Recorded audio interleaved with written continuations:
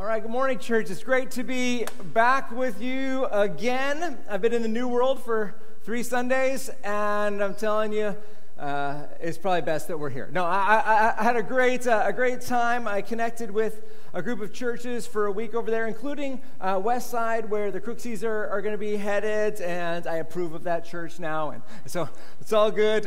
It's good. I also, during my time over there, I officiated my grandmother's memorial service, and I did the graveside service, and I preached at both of them, and I sang at the memorial service. I know, that was the scariest bit. No musical accompaniment, a cappella, just went for it. Please start on the right key, please start. Nailed it. So that went good. That was a sad aspect of my summer, but I spent lots of time with my family at family camp, and it was a blitz. It was just here and there, and driving here and driving there, and just connecting with lots of people. I might be a little bit jet lagged, but I'm glad to be back at the place where God has me, and where He's called me, and where He's called you. He's gathered us all together, maybe for just today, maybe for a season, maybe for years. But He's brought us together for a purpose, and you're here for a reason this morning. So I'm thankful for Ruth. I'm thankful for Crooksy. I'm thankful for Josh, who've been speaking over the last couple weeks. Great to hear that it went well. And yeah, we're in a summer series. And basically what I've told people is that we're not in a series. The series is Speak Whatever's on Your Heart. And so we've been going through that. I also decided to apply that to myself this Sunday and just ask myself, okay, what's on my heart for this day, and what have I been thinking about this summer? And it probably won't surprise you that I've been thinking a little bit about prayer. I've been thinking a little bit about our building situation, about the possibility of a Southside campus. Are you kind of aware of that? Raise your hand. Yeah, I'm kind of aware of that. We did make an offer on Friday for that building. It looks like we have the highest offer, but we'll see if that as that comes together. Ultimately, they have to make the decision. Hopefully, I'll have news on that soon. But we might be in a great transition, a great expansion. God might be opening a huge door in answer to years of prayer for more space for us. So excited about that. I'll keep you posted as I have news there. I've also been just thinking about some hopes and dreams that I have for the months ahead. And you know what? I just need God's help. I need God's guidance. I need His strength. I need His encouragement and His very obvious help of some things that I really want to see happen, but I can't just do. I can't make them happen without God's intervention. So today I want to talk about receiving help from God. Receiving help from God. Receiving help from God that either it could look like rescue, like maybe God rescuing you out of a stuck situation, or maybe open opportunities for you that you can't open yourself, or unlock future hopes and dreams where you can't see how to get from here to there, maybe see answers to prayers, guidance, things like that. Desperate seeking of God for different things. And you know, maybe I talk about this too much. I don't think I do. But maybe I talk about seeking God and seeking God in prayer. I don't think I talk about it too much because life is challenging. And life is hard, and it's easy to get discouraged, and it's easy to want to give up, and it's easy to want to get to one of those places where you're like, oh, I just don't know what else to do. I've been praying, and I don't know what else to do. Well, hopefully today, by the end, you'll have even some more ideas besides just praying, which is part of it. But besides just praying, about seeking God for help. I'm running a life track that needs God to do more than what I can just do on my own. And I find that exciting, and I hope that you also are considering, okay, I'm going to run after God in such a way where I need him to intervene, that it's going to be beyond my own abilities, it's going to be by my own self-made opportunities, but instead I'm going to live a life that proves that God is real by the way that he intervenes when it just was so unlikely or when it just looked so hopeless. That's the way that I want to live. That's the way that I get to live. And part of the joy of that is the stress of being like, God, are you going to show up? And I need you to show up. I anchor my theology when it comes to seeing God's breakthrough, seeing God's answer to prayer, receiving help and guidance from God. I anchor my theology in a very simple and central biblical truth. That God really does love me.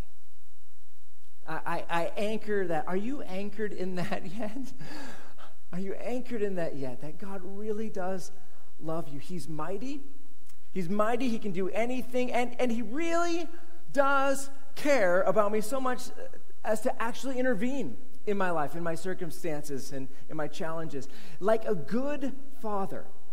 Like a good father who loves to give good things, good gifts to his children, those who ask, as we read in Matthew chapter 7. God's a good father that doesn't just love us, but also gives good things.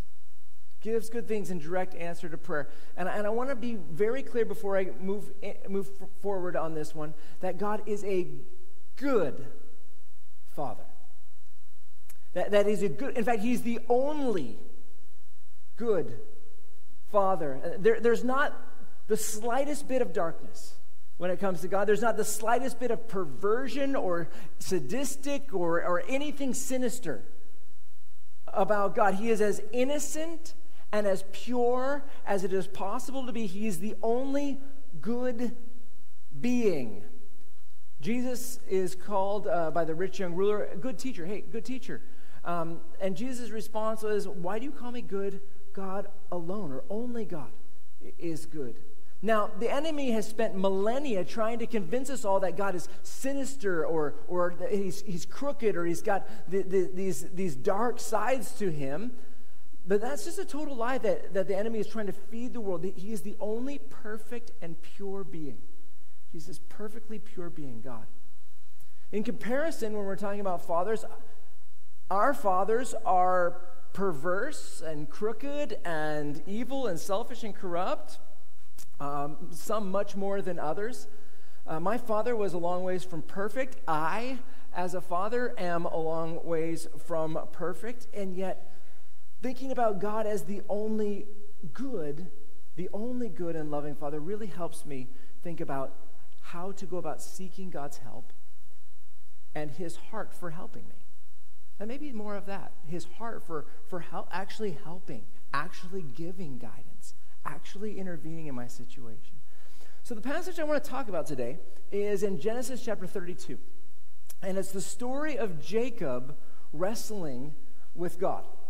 That's the story I want to talk about. Now, in the context of the story is, okay, Abraham has a son. He has a son named Isaac. Isaac has twin boys. The first one comes out very hairy, and so they name him Hairy. And in Hebrew, that is Esau, for hairy. They named him Hairy. The second one comes out holding on to his brother's heel, and so they called him Heel Grasper. In Hebrew, it sounds a little bit nicer, Jacob. But they heel grabber, and actually it's kind of like naming your kid Trickster or Deceiver or Schemer. It's kind of a sinister name, sinister connotations. Well, like most people, Jacob lives up to his name, or tries to live up to his name for a year, and he was such a deceiver and schemer and fraudster a little bit that he tricks his brother Harry, Esau. He tricks him out of birthright and blessing, so much so that Esau wants to murder him. Like, he's gotten to the point where Esau wants to murder him. And then some years later, Jacob runs away from his brother who wants to murder him, and then he gets married, and he has a couple times, and he has this kind of uncle-in-law, and he's tricked his uncle-in-law so many times, and and he's deceived his brother, or his father, or uncle-in-law so many times that his Laban is his name, is trying to hunt him down and kill him as well. He kind of has this reputation living up to his name here. Well, in Genesis 32, where we pick up this story, it's just where Jacob has fled Laban, and Laban caught up to him and was going to hurt him, harm him, kill him, or something like that. But God intervened in the night via a dream and commanded Laban not to hurt him. But so Jacob has just gone through that experience, and now he is one day away from reconnecting to his brother Esau, who the last he heard was wanting to murder him, and Esau is now on the way with 400 armed people to meet with Jacob. Again, he hasn't seen him for 20 years. And it's in that context of fear, uncertainty, great need of God's help that Jacob prays. And this is what he prays in Genesis 32, starting in verse 9. Then Jacob said, God of my father Abraham and God of my father Isaac, Yahweh, or the Lord who said to me, God, you said to me, go back to your land and to your family, and I will cause you to prosper. I am unworthy of all the kindness and faithfulness you've shown your servant. Indeed, I crossed over this Jordan with my staff, and now I've become two camps. Please rescue me from the hand of my brother Esau, for I am afraid of him. Otherwise, he may come and attack me, the mothers and their children.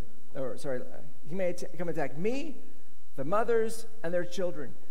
You have said, I will cause you to prosper, and I will make your offspring like the sand of the sea, which cannot be counted.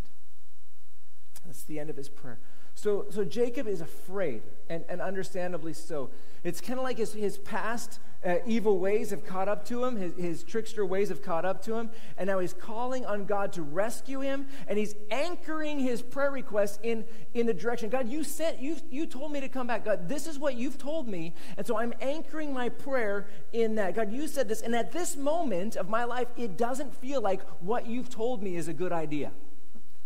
It doesn't feel like at this moment, based on what I see and the danger that I feel like I'm facing, it doesn't seem like what you have told me is actually going to happen, that it's actually going to turn out, that it's going to turn. In fact, it looks like I'm going to die. It looks like things are going to come to an end here. It looks like everything that you've said is going to turn out to be nothing. And so, God, please do for me what you've promised. Do you know moments like that, where you're looking ahead and you're like, God, I feel like you wanted me to do this, or God, I feel like you've said this, like you've directed me this way, but it just doesn't look like life's going to turn out okay.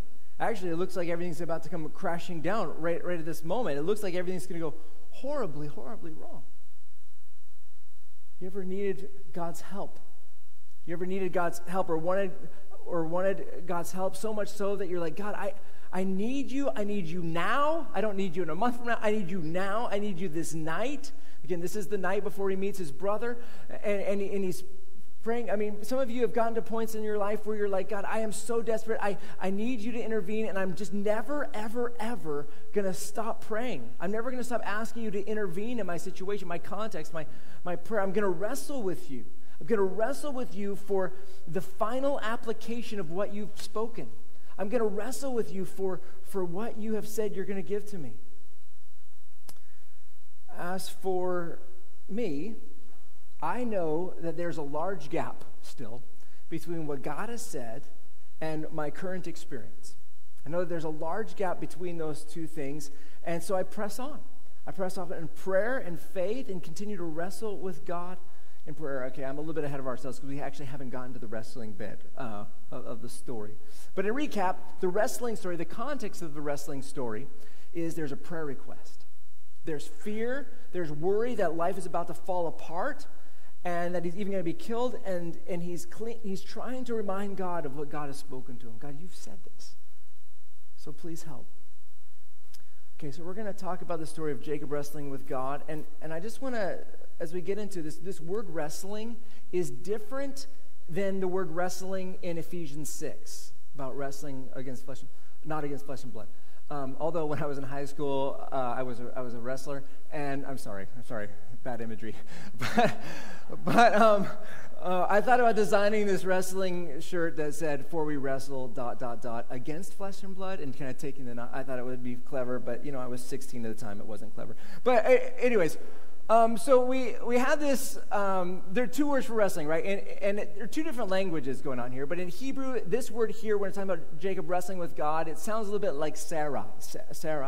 And it has the connotation of wrestling, yes, but it has the connotation of persisting, exerting oneself, persevering, persisting. That's the wrestling and persisting that way. Whereas in Ephesians 6, it's a lot more of this concept of conflict, of fighting against, of an enemy conflict. This is more like struggling and persevering.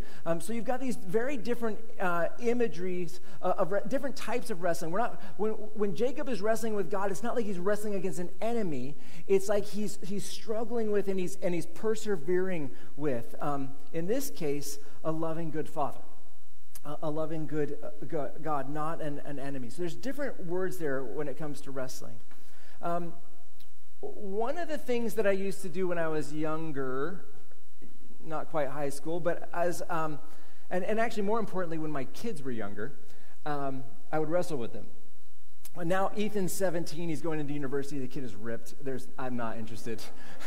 I'm not interested in even trying to do this. But when they were younger, what we used to do is we'd go and find, and in the flat at the time, we had one room that was carpeted. And so it happened to have been Emma's room. So we cleared everything out aside, and we're like, okay, we're gonna wrestle here. And all three of the kids would be there. And Ethan and Emma and Owen, and they would be all jittery. Like, they're so excited, but they're also completely terrified. And so they're wanting to wrestle, and I can just picture them there lined up on the far side of the room, and I wouldn't stand up. I would get down on my knees, and actually on my hands and knees, so I'm kind of right down at their level, and they would be all jittery, and they're like, okay, it's time. We're excited about this, but we don't even know what to do here. And so they would kind of try and circle around, right? The three of them, and Ethan would hang back. He's like, okay, I'm gonna go last. I'm gonna wait for my opportunity. Owen and Emma, you guys go first.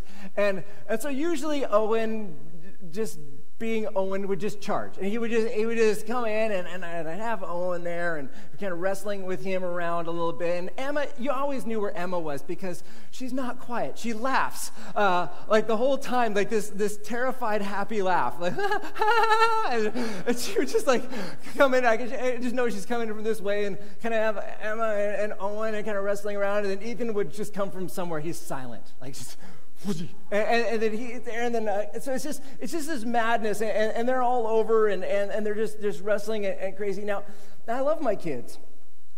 I don't want them to break anything, partially because Kelly, but also because I love my kids. I don't want anything broken. And I hope this goes without saying, but when they were younger, I was stronger than them, even all three combined. I'd like to pretend it's still the case, but it's probably not the case. And we were wrestling, though. We were wrestling together. We're having fun. I didn't want to make it easy on them, I wanted them to struggle. I didn't want to hurt them, but I wanted them to strain, and you could just see them, they're pushing with all their might, and they're trying as hard as they can, and there might have been a few little bumps and bruises, maybe a couple crashes, maybe a tear here or there, but just in a moment they would be right back into it, and we would wrestle really hard. But eventually the time came where I'm just ready to be done. I mean, you can't wrestle forever, right? I'm just ready to be done, and I'm like, oh, okay, that was fun.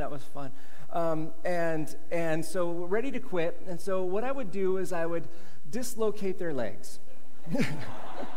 No, I didn't do that. No, so I would decide that it was time to quit, and I'd be like, okay, that was fun, and they would be like, oh, come on, Dad. I'm like, no, that was fun.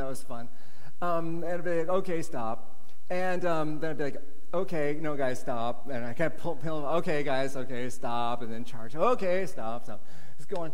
Owen never stopped. He just would not stop wrestling with me. And no matter how many times I'd be like, okay, guys, that was great. That was fun. Stop. Okay, no, seriously now. Stop. Okay, Owen, it's time to stop. And I mean, he's the smallest, but he just is so persistent. He will not stop wrestling with me until finally, what do? What does any good father do at this moment? Bribery. And you're like, okay, we'll come up with another time. Okay, we'll stop now, but we'll wrestle again later. Okay, well, at this specific time. Or ice cream. Sometimes it's that. And so basically I give in. Whatever it takes to stop wrestling. But Owen just never gave up. And I think that there's a lot of similarities in my experience there with Jacob wrestling with God. God obviously was much stronger, it was much more mighty, but also who is a loving father wrestling here with Jacob. I'm going to read the story here in Genesis 32, and I'm going to pick it up in verse 24. And you're going to see different phrases, man, angel, God, referring to in different passages who Jacob's specifically wrestling with. It says this in verse 24.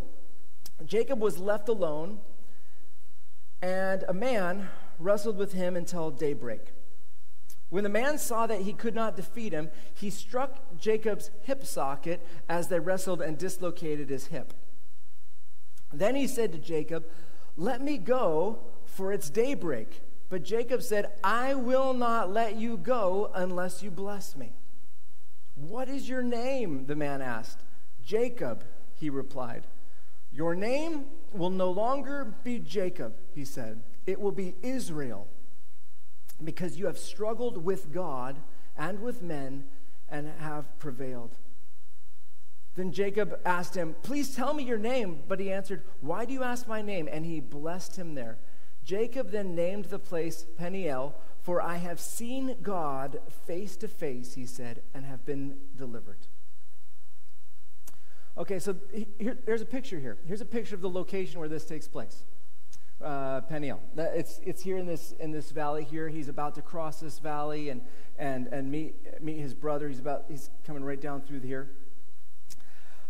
Again, I wrestled in high school, and one of the things that jumps out to me as I first read this story is that they wrestled all night. I mean, when you're really wrestling, 6 minutes is what they give you in high school. 2 minutes, then a break. 2 minutes, break. 2 minutes, break. 6 minutes is a long time. It's brutal to go 6 minutes. I mean, you every muscle, everything is just straining its hardest. And I mean, Jacob's alone, and he's wrestling with a stranger. And everything is engaged. Now, people. So just that all-nightedness of this stressful. That's such such determination to keep outlasting. Now, people might say, well, if it's really God could win in a second. But again, like I wrestling with my kids, I was more powerful, and yet I don't want that to get in the way. If you're going to go into play the game well, what God could have done, God could have beat him in a second or something like that. God didn't have to do this at all. Right? There's a lot of things that God can choose and choose not to do. He chose to wrestle with Jacob, and the reason he wanted to do it this way is because he had a picture that he wanted to communicate. He wanted to make a lasting point to Jacob. There's changing of his name here, changing of his future, changing of his identity in this moment. But anyways, you've got God or man or angel already, and they're ready to stop wrestling, and Jacob isn't. He isn't ready to stop, and so the person inflicts pain on him. Dislocated. I don't know if you've ever had a dislocated hip. I've had that experience.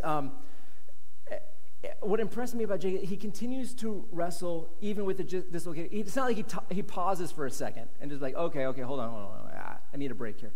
No, he keeps wrestling with a dislocated hip, and we're talking like literally crippling pain. Crippling pain, and it seems like he carries this limp forever. Every movement, every touch, hugely painful, and yet Jacob keeps persevering in the pain. He keeps wrestling with God in the excruciating pain. He is hurting, And he keeps going until he prevails. Some of you, you're wrestling with God about something, direction, guidance, help, intervention. There's pain. Keep wrestling until you prevail. So he keeps going. Why did he keep wrestling? Because he wanted a blessing. Because he wanted this answer to his prayer. He wanted this blessing. He got it. He wrestled with God and received what he was after. And in that moment, God gave Jacob a new name, from trickster, heel grabber, to Israel, which means something like, may God prevail. May God prevail, or perseveres, struggles with God. Struggles with God. Jacob's name gets changed. It kind of reminds, in Revelation, you're going to get a new name. You're going to get a new name when you see God face to face. My guess is that what your name is going to be will be connected to something about your life and how you lived, maybe your faith, your hope, your love, your perseverance. I'm not sure if it's going to fit the you of today, but hopefully it'll fit the you that God is making you to be as you continue to grow and grow in your faith. Have you ever thought about what name you'd like God to give you or something like that? As for me, I think I would prefer something more like Bear than barely. Barely made it, or barely did anything with what God entrusted to me. I'd prefer something more like, just ran after God with my gifts and all my efforts. I'd prefer Bear instead of barely. You ever thought about what name you're on track to receive from Jesus? Be diligent in serving God and generously in the ways that He's gifted you. Anyways, it's not a weird thing, going back to the wrestling with God thing, to be someone who wrestles with God in prayer for rescue or for help or for guidance, because you're afraid that what God may have spoken or maybe what God has said to you isn't going to turn out. That's not weird. It's very biblical to wrestle with God in prayer. In the New Testament, when Jesus is teaching us how to pray, he refers to Luke chapter 18. No, he doesn't refer to Luke chapter 18. He says what we now read of as Luke 18, the parable of the persistent widow, which is one of my most guiding passages when it comes to persistence in prayer. That woman, that widow who just prayed and badgered the unjust judge over day and night until she got what she was seeking. And that is how Jesus teaches us to pray wrestling and engaging with God, because persistence pays off. In fact, I have 7 hows when it comes to how to wrestle with God. You're going to want to write these down because these are incredible and they're entirely biblical, and there's going to be a time in your life where you're going to want to know how to wrestle with God in prayer. The first how when it comes to seeing more frequent result, more frequent answers, more frequent guidance is wrestling with God with never giving up persistent prayer. Now I hope thus far that would be the obvious one. Never giving up persistent prayer. We've been talking about this, Jacob wrestling with God after praying. We've talked about the persistent widow. That's one way we wrestle with God and seeking His help and rescue and intervention, but there's a few others. The second one is wrestling with God with fasting. With fasting. Again, this is similar, but as we've been learning over the last couple of years, fasting supercharges prayers, because when we fast, we weaken ourselves. We humble ourselves by intentionally weakening ourselves. Fasting is the opposite of what's natural for humanity. Normal and natural thing is to be strong, especially when we need extra help, when things aren't coming together. But when we're fast, we're saying, God, I need your help. It's not going to be by my might. It's not going to be by my power. It's going to be by your strength. If anything is going to happen here, it's going to be by you. And I'm humbling myself. Fasting isn't fun. It makes us feel weak. And when we do that, it shows God just how serious we are. It's a powerful way to wrestle with God for help. That's the second way we can wrestle with God. But there's more. The third way is wrestling with God with offerings. With offerings. In the Bible, we see God doing so many of the incredible things that He does during the times of the offerings, the morning offerings and the evening offerings, the morning sacrifices and the evening sacrifices. And I'm not just, the Bible actually intentionally connects them. He would say, at the time of the evening sacrifice, It's so many of the amazing works of God are connected with the times of offerings. Whether it's Elijah up on Mount Carmel and seeing fire fall from the sky, or whether it's people receiving dreams or visions from God connected to the time of offering. So many events take place in the Bible connected with offerings, not just financial offerings, but also you can think of Hannah. She in 1 Samuel chapter 1, she doesn't have any kids. She prays and she asks for Samuel, and she says, if you give me Samuel, I'll offer him to the Lord all the days of his life. And she does that. And when she offers Samuel to the Lord and gives him away after having Samuel, then she has several kids after that offering. If you want God to act generously towards you, fiscally answered prayer, help, intervention, guidance, then be generous yourself. Be generous yourself. As Paul writes in the New Testament, in 2 Corinthians 9, he says, remember this, the person who sows sparingly will also reap sparingly. And the person who sows generously will also reap generously. Now, I'm not making any promises that if you give your full 10% to the church or whatever, that your prayers will be answered, but I will definitely say there is a strong, very clear biblical connection between generosity and giving and offerings to God. Go ahead and do a study sometime, connecting what God does with times of offering, or offerings and the result of answered prayers. It's just huge in the Bible. It's something maybe we don't talk enough about. But one of the huge ways we wrestle with God is offerings. That's 3. A 4th way is this: wrestling with God with worship and faith in the context of pain and disappointment. We have so many examples of people suffering in the Bible with pain, heartbreak, horrible situations, major disappointments, and they choose to worship God and keep trusting in Him. And when they make that intentional choice in their biggest disappointments and pains, it's like heaven smiles and God shows up. The mindset of keeping on believing, to keep on worshiping, to keep on God in times of pain, it just draws the attention of heaven. Classic example, Job. Job loses everything. His children die, his riches are lost, he gets pains and sores, and his health is completely gone. And what does he do? He worships. He worships. Now, things weren't fixed that day that he worshipped. But ultimately, his response led to a chain reaction that brought about his great rescue, great restoration, great healing, great deliverance. Not everything was fixed overnight, but that decision to worship in his pain, huge.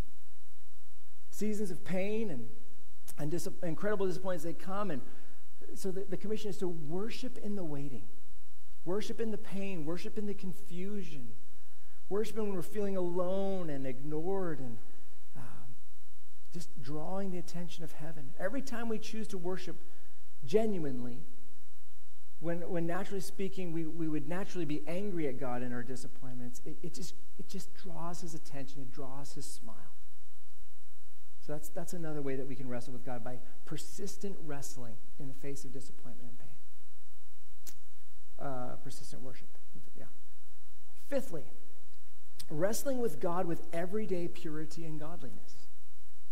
It's a major way we wrestle with God. Again, no promises here, just principles.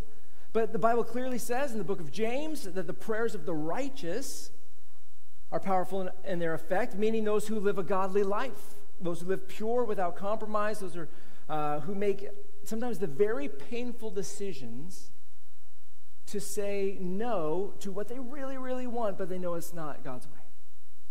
When they make those decisions consistently, the prayers of the righteous are powerful in their effect.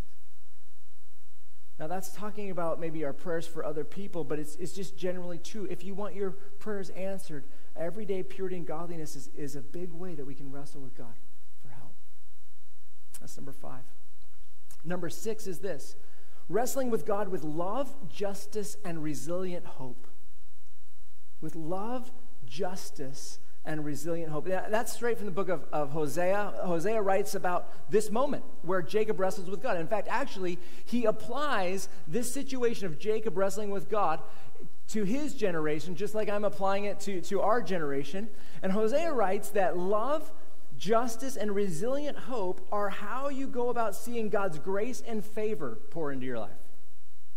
This is basically how we can wrestle with God in our day, by applying love, justice, and resilient hope. Let me just read it. Hosea 12. He says, in the womb, he grasped his brother's heel, speaking of Harry and heel grabber, and as an adult, he wrestled with God. Jacob struggled with the angel and prevailed. He wept and sought his favor. He found him at Bethel, and there he spoke with him. That was the angels going up and down in the ladder. Yahweh is the God of hosts. Yahweh is his name. But you must return to your God. Maintain love and justice, and always put your hope in God. That's where Hosea applies this wrestling, this Jacob wrestling with God, and seeking God's favor, weeping and seeking God's favor, maintaining love and justice, always putting your hope in God. By loving people all the time, by loving everybody all the time, by being a champion of justice for those who are not receiving justice, being their champion, especially those who can't bring about justice for themselves. That's huge. It's powerful stuff. God loves that. It's powerful when we spend our efforts bringing justice, when the thing that God really wants done in every situation, justice. That's number 6. And the 7th thing is this: rallying many people to join you as you wrestle with God. And basically, you're doing those other 6 things, and then you're recruiting others who are doing those same 6 things to join you in this. It's like my kids. It's like not just one kid, but 3 kids wrestling with me. And eventually, I'm sure there would come to a point where there's just, I'm just a goner or whatever. But you get lots, more and more, recruiting more and more people to wrestle with God with you in your prayers. Family, God really does love you. He really does love you. He is a loving God. He is a pure God. He's a good Father who invites you to come and wrestle with him for help and rescue. This isn't wrestling as if with an enemy, but wrestling with your good and loving Heavenly Father. And these 7 things for you are like a checklist when it comes to you doing all that you can to see God's help in your life.